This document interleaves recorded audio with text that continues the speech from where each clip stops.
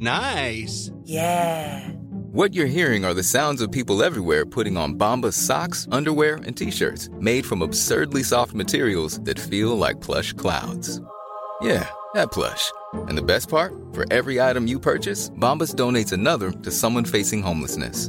Bombas. Big comfort for everyone. Go to bombas.com/ACAST and use code ACAST for 20% off your first purchase. That's bombas.com/ACAST. Code ACAST.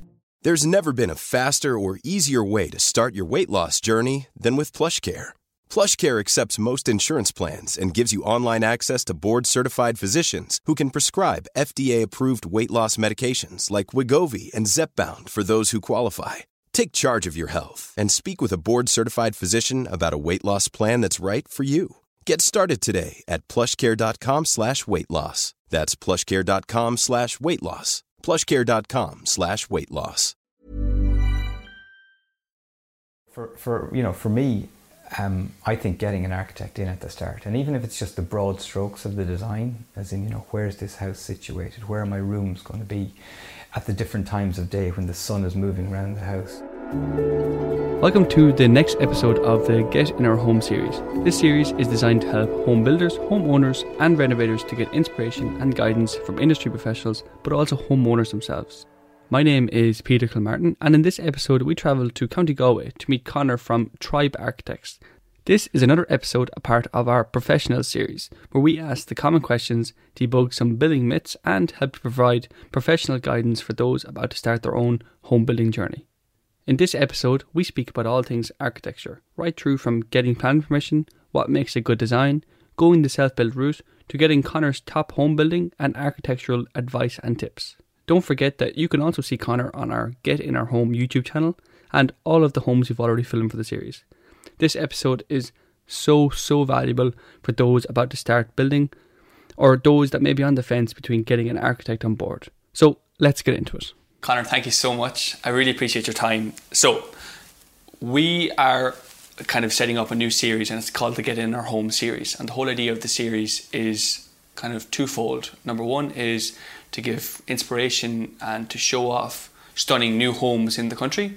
But the other side of it that we're really kind of focusing on is guidance. And part of that guidance is talking to professionals in their particular areas of the industry and just getting like really in-depth professional knowledge on home building, home renovations, and the whole kind of area of, if you're about to start building a home, what should you be doing and what should you not be doing? And part of that is to talk to people like yourself and to get kind of a source of inspiration and guidance from the likes of, people that mightn't normally have access to. So thanks very much for coming on. I really appreciate your time to offer us to come down and annoy you and disturb your whole schedule. So I really appreciate it. You might just start off and just tell me a little bit about yourself and your background and who you are and what you do. Sure.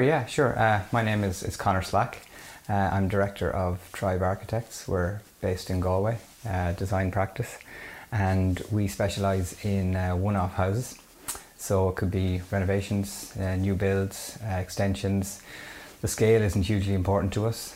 It's, I suppose, just being able to bring architecture to anyone who's got a need for a certain design in a certain area. So, we do everything from big multi-million pound homes in the country to tiny extensions. And Is it all residential or do you do commercial as well? No, it's all residential and it's all one-off, so we don't do large-scale residential. So it's all about private clients and engaging with private clients to get the most out of their homes. Yeah, and your background is you studied as an architect and you did that whole journey. Tell me a little bit about that. Yeah. So I studied in UCD, qualified back in 2001, I think. And the journey as an architect it's a 5-year course, and usually you take a year out in the middle. So you'll do 3 years, you get your Bachelor of Science in Architecture, and then you do a further 2 years and you get your Bachelor of Architecture. And most people after the first degree, they're a bit burnt out. So they try and get out, see a bit of the world, decide if they really want to keep going with it, and some people do drop off at that rate. And then if you do qualify, you become an architect, but to be professionally qualified, then you have to do a further 2 years minimum. Wow. In professional practice. And then you do an exam and an interview and a dissertation at that point. and then you become a member of the RIAI. So it's a long road, but it's worthwhile if you're interested, you know. I can imagine the journey from start to finish, and especially then. So you qualified in 2001. You come out in the middle of the boom. What a time to be a young architect coming out into the industry. Absolutely, yeah, very much so. It was a great time. And you know, you could pick your job almost. But most of us at that point wanted to get away, see a bit of the world, you know. So a few years in an office in Dublin, and then off to Australia for a while, you know. Class. So yeah, Class. It was good. Tell me about, like, what actually does an architect do? So I suppose there's different types of architects, as you mentioned there, commercial, residential, industrial, but we all essentially design buildings of some form for clients, either private or public. And an architect brings a level of expertise to the design element of it. You know, we get landed with a lot of other stuff, and we do get heavily involved in the administration side of things and getting a building built, if so the client so wants. But the real area of expertise for an architect is in the design element, and that's something that you don't get from other professionals out there, whereas other professionals can do certain other elements of it. Like a lot of people that listen to this and follow this, they're about to start building a home. They're kind of on the fence between self-building and building. You know, if they're considering going with an architect, how early in that process should they be talking to an architect? Oh, right at the start. Yeah, so right at the start. If you're in the process of doing some sort of a build, if it's a new home in the country, I would say to you, the first person you should call is the architect. Really? Yeah. And what about in terms of finance and mortgages and stuff? Should they go and see how much money they can get first and then come to you and say, look, this is the maximum amount I can get? Or should they go to you first and then go to the banks?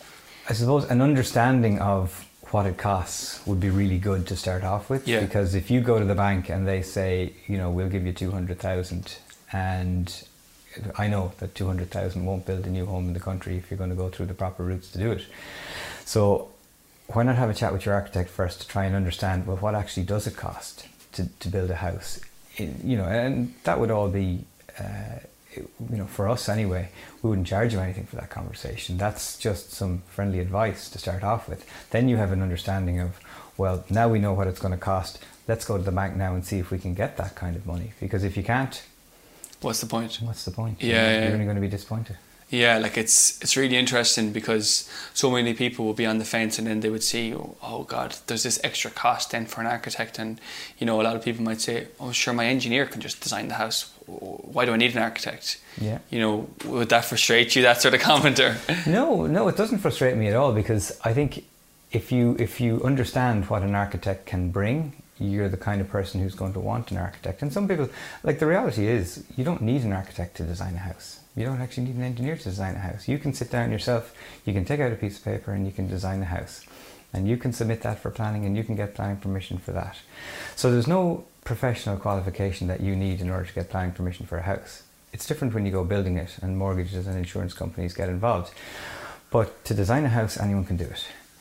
The question is, do you want it to be done by somebody who is professionally trained in designing a house, or do you want it to be done by somebody who can sign off on it?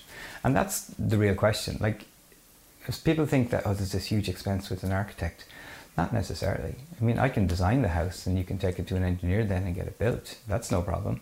So we can do... Would that be common to do? Or would you like to stay on board for the whole process? No, it's very common, and it's becoming more and more common, because people do need an engineer. You know, I can't design structure, I can't sign off on structure. So in order to build a house, you do need an engineer. But in order to design it, I would say an architect is far more qualified than an engineer. Yeah, fair enough, you know, an engineer will design it and can design it, and some of them do design quite well. But the majority of the time, an architect will do. Is a far better avenue for you if you want something a little bit different. Some people don't. Some people just want a very standard house, and that's fine, you know. But pick up the phone, call your architect, have a chat with them. We're not monsters, you know? Yeah. Like,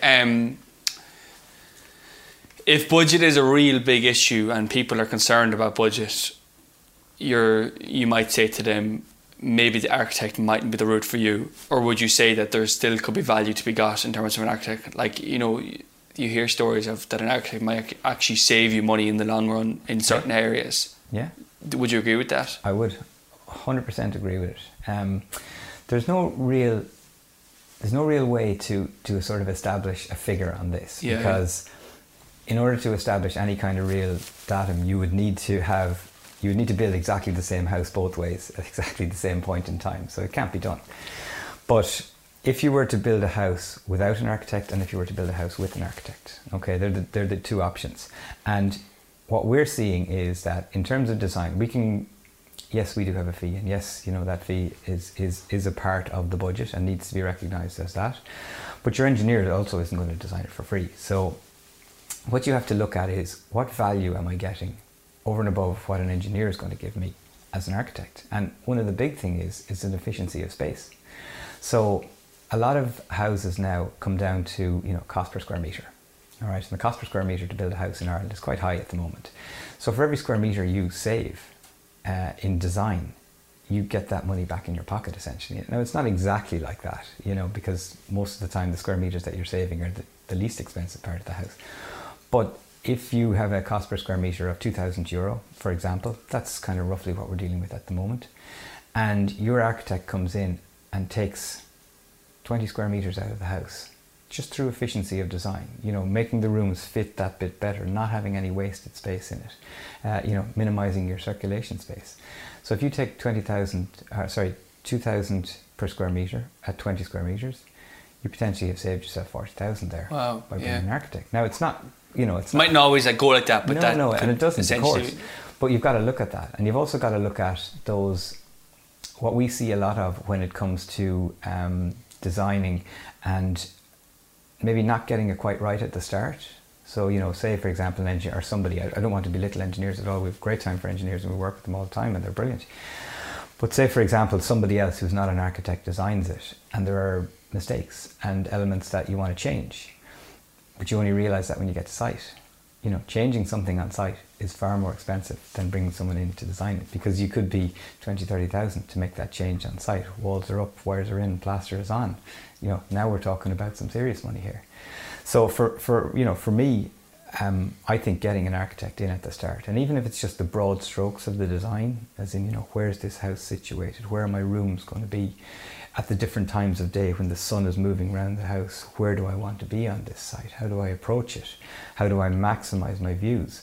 All of those things, if you don't get them right at the start, you're not going to get them right when it comes to the build, because it's been designed at that point. Planning is in, the windows are designed, you can't change it all. So for me, having an architect at the start of a job is going to save you money in the long run, if you're of a mind to get the house right from the start. Yeah, that's really interesting actually, especially the cost per square metre, because you often hear people on how much did that cost you per square metre, on Instagram and Facebook, and the question is, how much did that cost per square metre? But it's such a broad question that it's just impossible to answer. What I mean? A house in Mayo as opposed to a house in Dublin is going to cost completely different amount, potentially, but maybe not. Exactly the same house in both parts of the country, there won't probably be much difference, but because maybe the house in Mayo is what you're seeing online, because there would be a lot more, and I'm from Mayo, so I'm not belittling Mayo in any way, shape or form, but because there are more, I suppose, standard houses being built in the countryside as opposed to what we're seeing in Dublin, and a lot of what we're seeing in Dublin has huge costs, because people are buying existing properties, demolishing, rebuilding to a very high standard of finish. And that's potentially where we're seeing the big difference in cost here, and the site cost obviously as well is massive in Dublin, whereas in Mayo it's far more reduced. So to actually build the same house, if you take out site costs, if you take out elements that you need to take out finishes, and you need to take out fees, and that my €2,000 per square metre doesn't include them, and my €2,000 per square metre doesn't include that. So if you take out those elements, you'll probably see a relatively similar cost per square metre in terms of build, because we have to build to a standard now that's governed by the regulations, and it doesn't matter where you are in the country, you can't get away with building something that's sub-regulation. So for me, I think that kind of cost, there's other factors at play when you look at big variations in cost. Yeah. What advice would you give to someone that's approaching an architect or about to go with an architect? Like, should I have my design in my head before I approach you, or like, what if I don't know what I want when I'm approaching an architect? Yeah, it's you don't need to have anything set in your head when you approach an architect. The first point of contact with an architect should be to pick up the phone or to drop into his office or whatever it is, but most likely pick up the phone, have a chat with them. All right, see if that architect is the right fit for you for a start, because I think that if you want somebody to design a house for you, you should get an architect who designs houses, on a regular basis. Now, they may do other stuff as well. Yeah. But if you have an architect who mainly does commercial, you don't want to be trying to convince them to design a house for you, because they just won't be up to speed with designing a house. And for the majority, I would say, if you do pick up the phone to an architect and they don't design resident, they'll tell you straight away. And they'll point you in the right direction. But pick up the phone, talk to your architect, all right? Find out if they're the right fit for you, and find out, are they available? Are they interested? And how, what is the right fit? Is that looking at their website and seeing previous work, or talking to people that they've done? Like, what do you mean by right fit? What does that mean? Yeah, well, so no, not necessarily about previous work, because every client is different. So every client will drive the design as opposed to the architect. We're not dictators when it comes to design. It's my way or no way.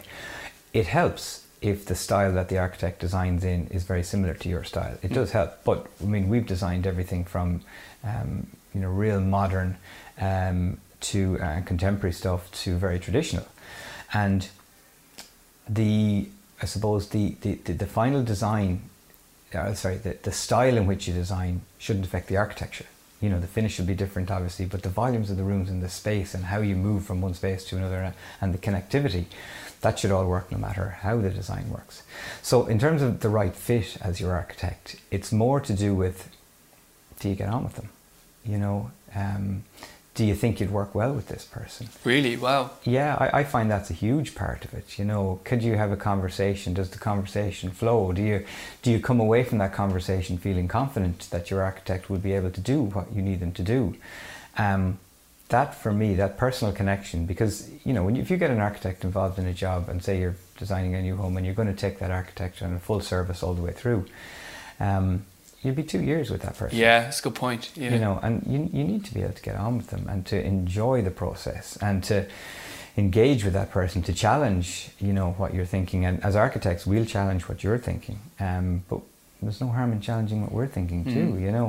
Why can't this be done? Let's look at let's look at ways that we can do this.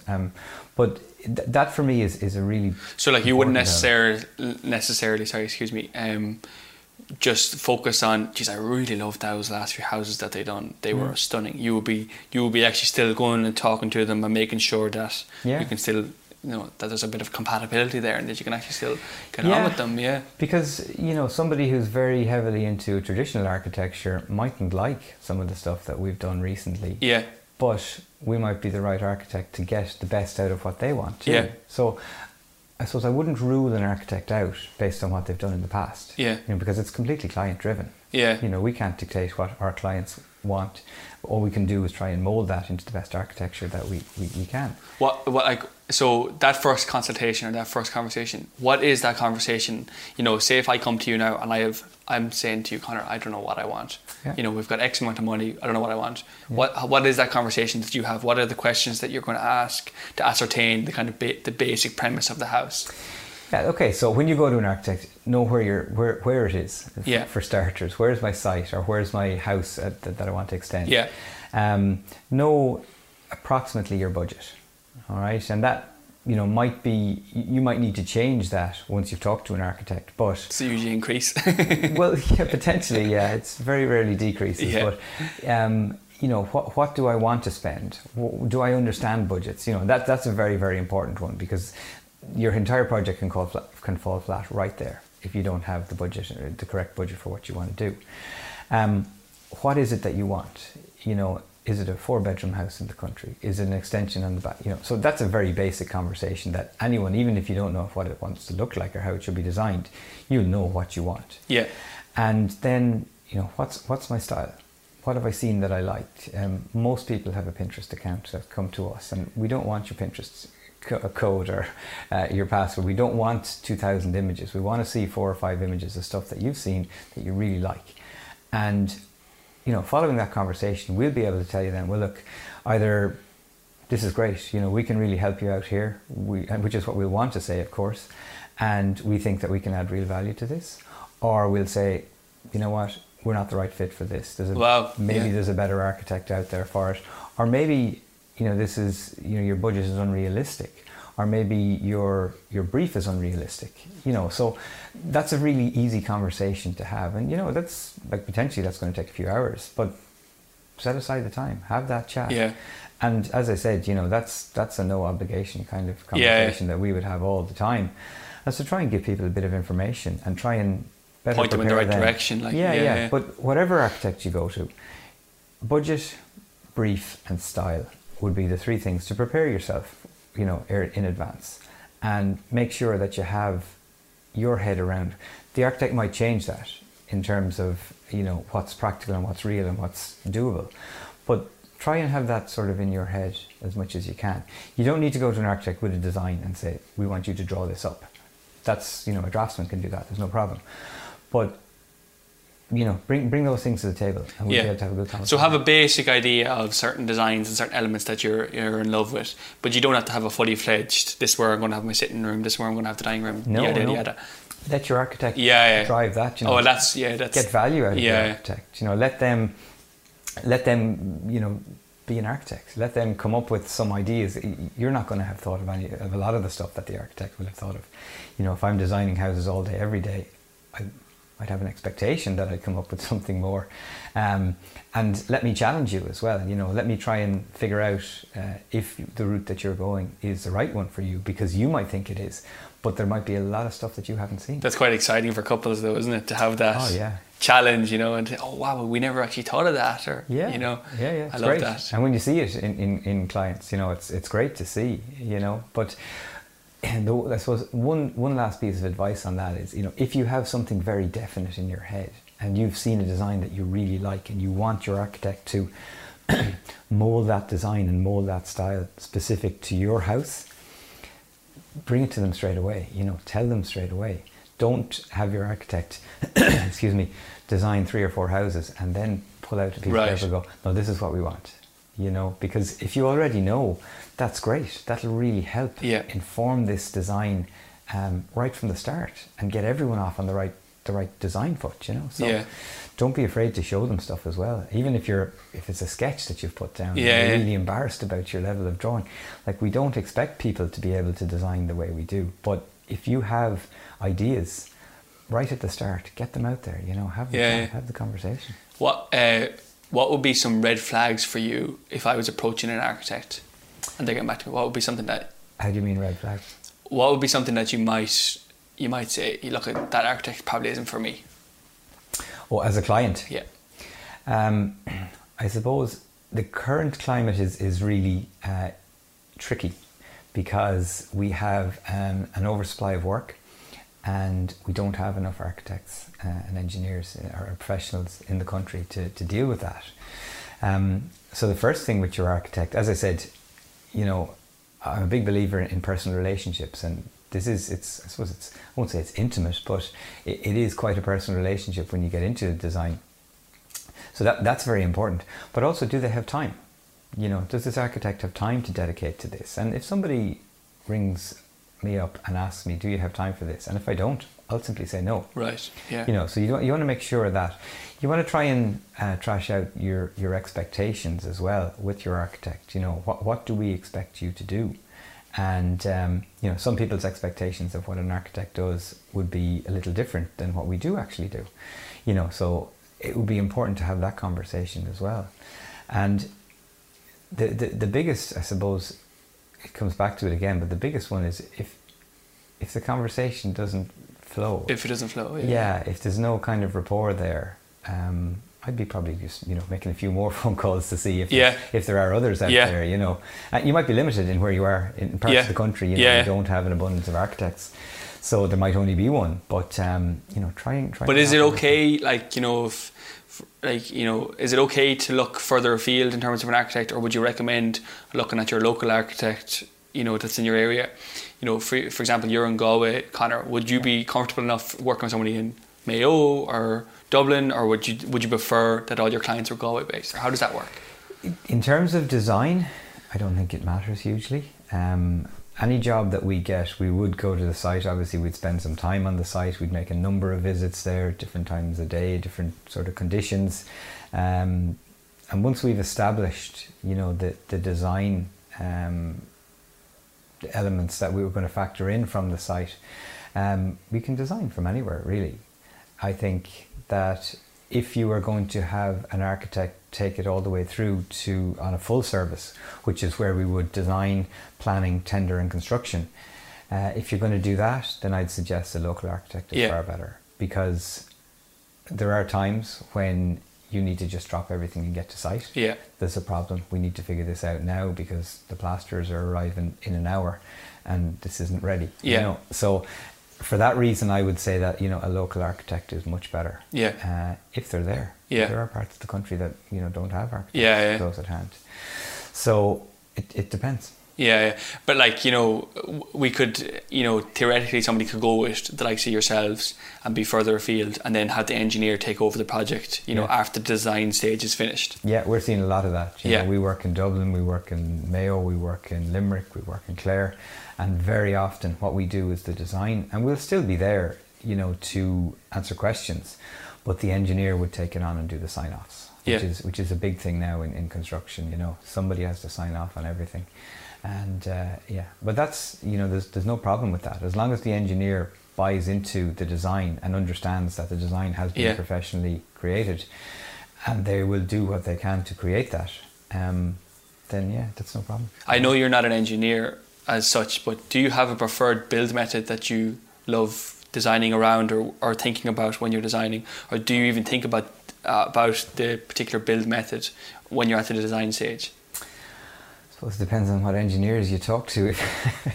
Some of the engineers would say that, you know, we don't care about what you build it, we just want it to look cool. But no, we have to factor in how this is going to be built. You know, there's no point in trying to hang things off the sky. So we would be quite practical in terms of how we design. You know, it has to be buildable. And we do like to challenge that a bit, and we like to push it, and we like to, I won't say we like to put engineers outside their comfort zone, but it's more, you know, we know these things are doable. We know they're practical. We've been doing it for years and years. And I would very much be of the opinion that if it's been done before, I'm sure we can do it again, you know, or better. Yeah. But we would use a lot of, you know, masonry construction, steel, glass. You know, it's a lot of what you're seeing across the board. Yeah. There's a huge amount of new constructions coming in now. I won't say they're new, but they're becoming more mainstream with these rapid builds where you have panels, you have SIP paneling, you have timber frame houses, all that. They are becoming more mainstream, but we're still, I think we do most of our work would be masonry construction. Would it be still? Yeah, it is. It's really interesting one, like the process of an architect throughout the build process, you know. And if it was the case that it was what you would call a full service package, could you tell me a little bit about, you know, what is your role throughout the stages of the build? You know, obviously the design stage is probably your busiest and your heaviest in terms of workload. Mm-hmm. But then what happens afterwards then if you're taking a project right through to the end? Yeah, so not to go into too much detail. No, we won't bore you with it, but that's actually a misconception. The design process you mentioned there is the heaviest in terms of involvement and time. Quite the contrary, it's the site work that's the heaviest in terms of involvement. Why is that? Well, let me explain I'll explain the different stages, and I suppose you'll understand then. So how we would break it down in our practice is we would have 4 stages. So you'd have the design stage, essentially. You'd have the stage, it's developed design with planning, it's the second stage, tender, and then construction. Okay, and in the design stage you have that, you know, it's us and the clients, it's heavily involved in terms of design and trying to create this. The outcome of that will be, you know, in broad strokes, we've got the design of this house. We kind of know what it's going to look like from the outside, we've got the layout, we've got how it works, and it will be tweaked, but this is the broad strokes. We would then, you know, further develop that up in stage 2, and we would bring it to a point where we'd be able to apply for planning permission and get planning permission apply for planning permission. We've no control in getting planning permission, but we make the application to the best of our ability. Stage 3 then would be to continue to develop that, but more from a technical side of things. So we do up a full specification, we'd bring an engineer on board, we'd get structural drawings done, we would look more detail at costings at that point. We'd prepare a package that we can send out to builders who can then price the works. We'd get those prices back, we'd review them, negotiate them, and get to a point where we can sign a builder into a contract here. And then the last stage for us would be to inspect on site. There's a bit of a misconception that we project manage and that we monitor projects. We don't. We inspect on site, we do our checks and we do our sign-offs to confirm that it has been built in accordance with the building regulations and planning regulations. So that is actually, that stage can be heavily involved, because your build time on a new house is probably a year now. And if you're required to be on site every 2 weeks for a year, that's a lot of time. And then produce more information off the back of that, and depending on where the site is, you could spend time and travel as well. So you could be a day of your week would be allocated to that for an entire year, and sometimes more. So that is usually the most labour intensive part of it. But it depends on a lot of factors. Some builds go very smoothly and some builds are a lot trickier. New builds tend to be a lot easier because you're not dealing with existing structures, whereas renovations and extensions can sometimes be really tricky and really, really time consuming. Are you noticing any trends at the moment in terms of planning permission? Are they liking certain designs? Is there certain things that just don't seem to be getting through? What are you noticing there? We're probably talking about Galway here, but so planning permissions are easy. Galway County Council, Galway City Council, they have their development plans. There's certain cues in that we use in order to design. Galway County Council have a whole document, based on what they want to see in their rural housing. And it's quite mature now, that document. It's been around for a few years, but it still holds true. So, we never have an issue. Design is never the problem with planning. The problem might be that the site was never suitable for a house in the first place, even though the planners told us it was. But that might be the stumbling block, or that the percolation doesn't quite work, or that there's some ownership dispute, But we've never had a problem when it comes to design. And in terms of what we're seeing that's on trend, or what's current, we find the council are very proactive in bringing modern architecture to the fore, So, really? Well, yeah. There's might be a misconception. Sorry to interrupt you. There might be a misconception that councils might be quite traditional and would only like the bungalow in the countryside, and they would hate anything obscure. We don't find that at all. As I said, usually the reason that and you do hear a lot of people having problems with planning, but those problems are very often self-made. The site wasn't suitable for a house at all, and we try and identify that right at the start, insofar as we can. Sometimes we get told by the council that it's fine, there'll be no problem, and then it turns out, well, actually there is a problem here. You're never going to get planning, which is unfair, and it's unfortunate, and it doesn't happen very often. And Galway City and Galway County we find really but good. Is there a particular design, like do they like 2-story, or do they like bungalow, do they like 2+1 or something like that? Like, is there a certain design that you feel like always gets through? No, it depends on the area. It depends on the area. Yeah. Now, some people think that it's, what your neighbour has is all you're going to be able to get, and that's not true. So we need to look at the sensitivity of the area. So there's class sensitivity for landscape in Galway, 1 to 5. And if you are a very sensitive area, you might have to design in a more traditional way. Right. Now, it can be a contemporary design, but maybe a traditional form. Okay, so you might go for a single story in an area like that because it's lower to the ground, there's views, it's a highly sensitive landscape. Whereas if you get into the less sensitive landscapes, then the predominant one would be 2-story.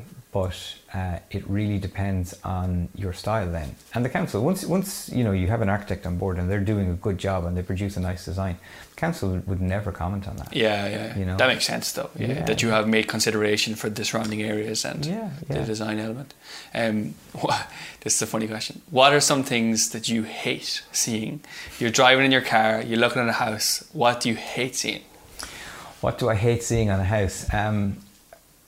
Okay, everybody is different in terms of their style and what they want, but there's no excuse for bad detailing. Okay, so you know, if it can be detailed, like it's as easy to detail well as it is to detail badly. And what I mean by bad detailing is, you know, you have two lengths of something and they go together on the front of the house and one of those lengths is shorter than the other for no reason other than we just cut them different. You know, there's no thought put into it when there could have been. So little elements like that, and I know it's really pedantic and it's probably OCD, but they kind of annoy me, much more so than somebody having a different opinion in design. Because look, my opinion is one opinion, and some people aren't going to like that, and that's fair enough. But if you know, if you just do things in a way that could have been done better, for exactly the same price, exactly the same time. Would you do a little bit more thought? Yeah. Yeah, why didn't you? Yeah. So that would annoy me. Strange. Are there certain areas of a build that, you know, somebody could consider on early on that might be able to cut cost? You know, we mentioned off camera about the large glass panels and like the 6 meter, like everybody seems to have 6 meters of glass now in their house. Yeah. Is there certain areas that you would recommend considering in terms of cost cutting measures? It's a really interesting one because cost cutting measures, people are, again, they're bringing it back to this cost per square meter, and then they get a design and it's a certain number of square meters and they go out to a builder, but the builder says no, it's actually more expensive than that per square meter, and then their budget is blown and they're panicking, you know. So they look at it and see, well, what can we pull out of this now in order to save cost and bring down the overall budget here? And the first things to go are the nice bits. You know, because it's probably the last 5 or 10% where you get the real joy in your house, the really cool little elements that you put in. So straight away people strip off any finishes that they have on the outside of the house. So if you had, say, a bit of metal cladding or you had some stone, straight away they come off and it goes to painted render. And then they start looking at the size of the openings in it. So there's a huge big steel here, maybe if we brought it down, and they start doing that and they start taking those large glazed elements out of it. And then you're back to a more basic house. So all of the nice bits, it's kind of like someone asks you to design or to buy a Ferrari, and you go out and you say, well, you know, I want a Ferrari, but I don't quite have the budget for it. So let's take away the sort of the nice Italian lines off that, and let's take out the engine and put in a Ford engine into it, and let's take off the sports exhaust and put a standard. And you go back to it then. You have a much more basic product at the end. So I think, as opposed to, you know, taking out the expensive elements, try to design less expensively overall, but keep some real joy in it. Keep some really nice bits, because once you get out the machete at the end and start hacking off the cool bits, you've kind of lost it. And people do say, well, we can come back and we can do that again. But you won't. Yeah, you know, it's really good advice, actually. Yeah. I think it's a good way of looking at it, that cost cutting mightn't always be the best for the project itself. If that makes sense, you know, spending the extra amount now might be, you know, from a longevity perspective, be the best decision you can make, you know.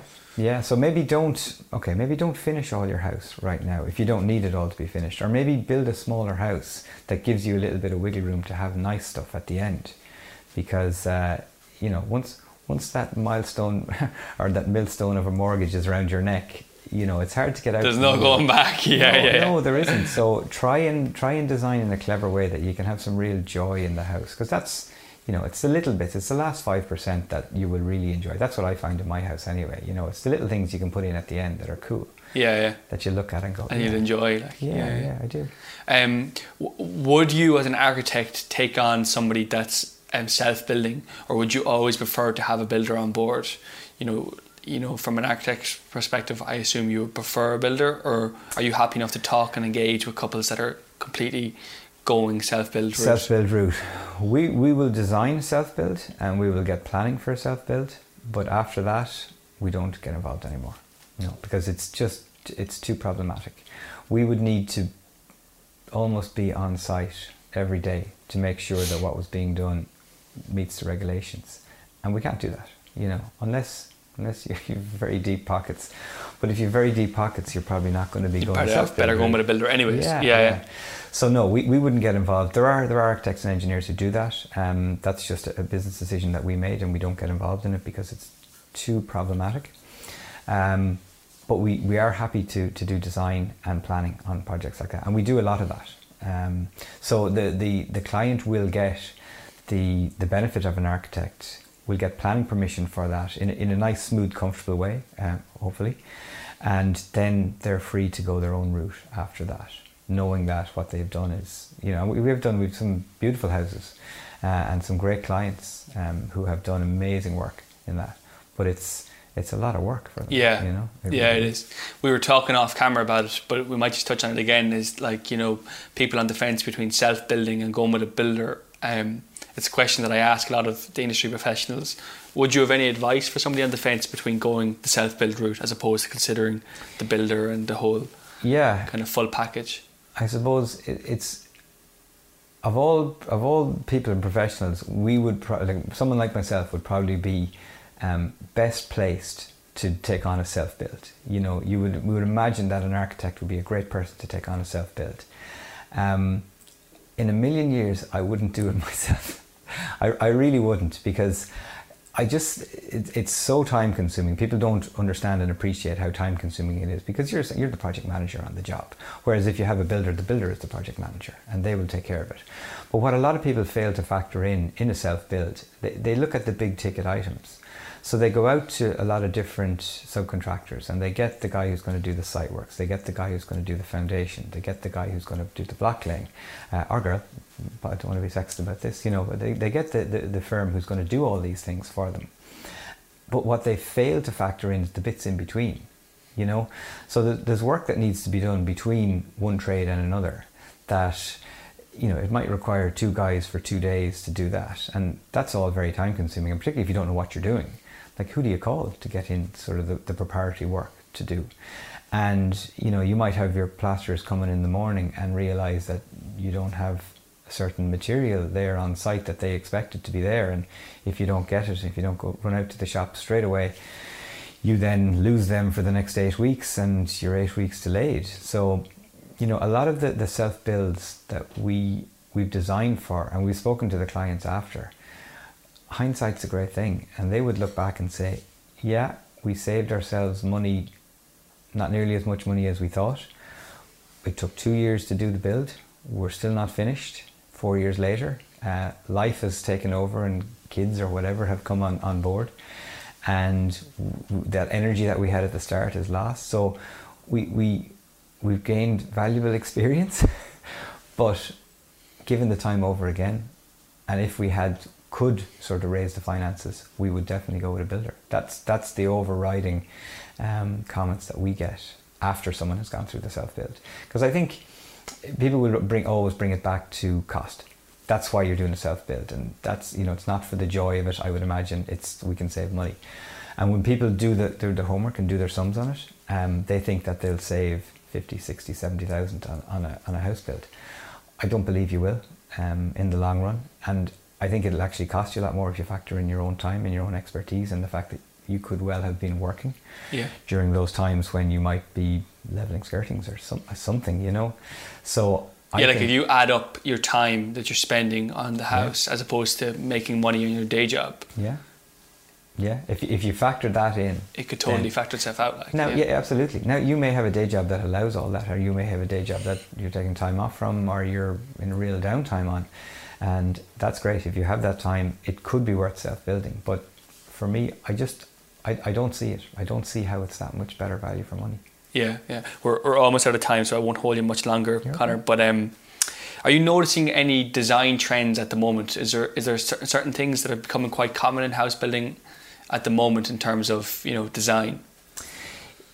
Yeah, I think we're at a little bit of a change. We've been designing the same way for a lot of years. the collective we. I won't put all architects in that boat or they'll be highly insulted.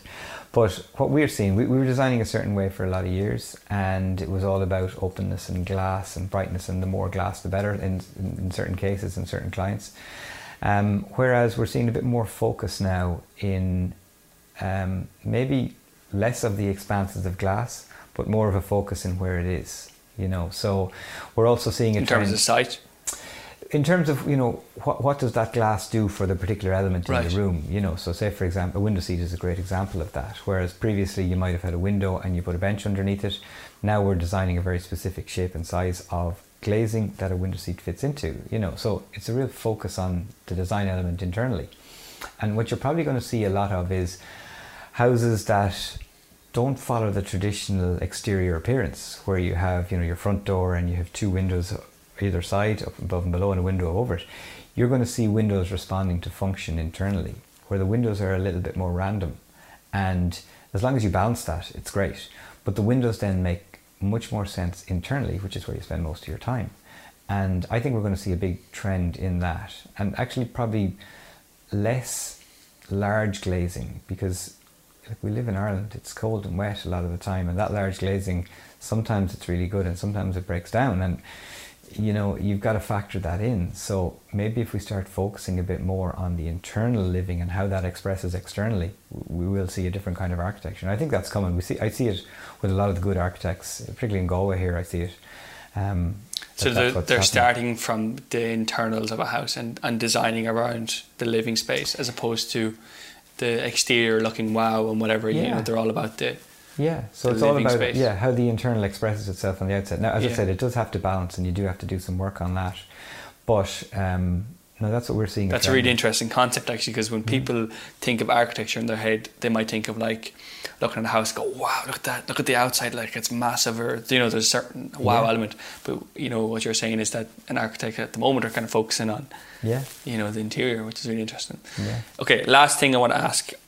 What would be your number one piece of advice for those that are about to start building a house? Let's just say self-builders, Gomel Builder, whatever it is. What's your number one? What's Connor's from Tribe Architects top tip? It's going to sound very self-fulfilling, but it is. Talk to an architect. You know, there are lots of good architects out there. It's not going to cost you anything to go and have a chat.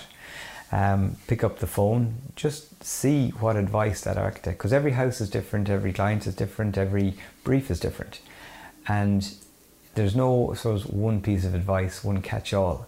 And so I'd love to be able to tell you, well, this is what you have to do. If you do this, then everything will be all right. But there isn't that piece of advice. So I would say talk to your architect or whatever professional you want to talk to. I'm biased towards architects, but we would be the ones seen to be leading the charge in terms of design and aesthetic and competence from a design perspective, purely because we get trained in that, you know. But that would be the bit I would say. Talk to an architect. If you go no further than that, get the advice from the architect and take it from there. Yeah. Go on your merry way. Connor, thank you so much. I can't believe that's nearly been an hour already. That's the fastest hour I've ever had. But I just want to really thank you for your time. Your advice and your guidance is really invaluable. Where is the best place for people to find you if they want to get in touch with yourself?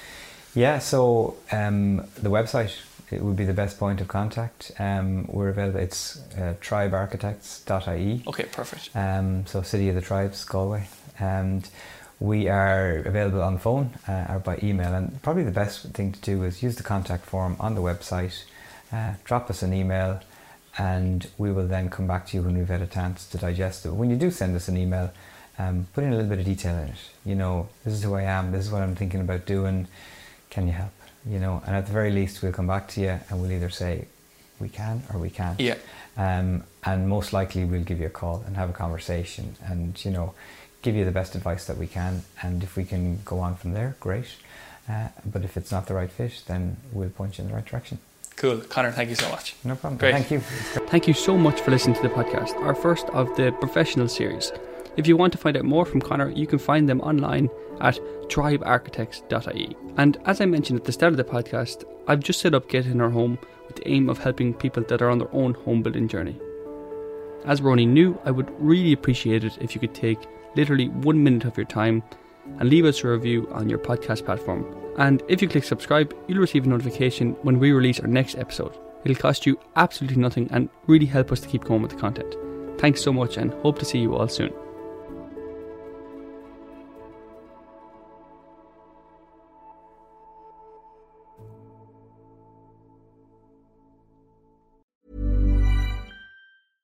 Imagine the softest sheets you've ever felt. Now imagine them getting even softer over time. That's what you'll feel with Boll & Branch's organic cotton sheets. In a recent customer survey, 96% replied that Boll & Branch sheets get softer with every wash. Start getting your best night's sleep in these sheets that get softer and softer for years to come. Try their sheets with a 30-night guarantee. Plus, get 15% off your first order at bollandbranch.com. Code BUTTERY. Exclusions apply. See site for details.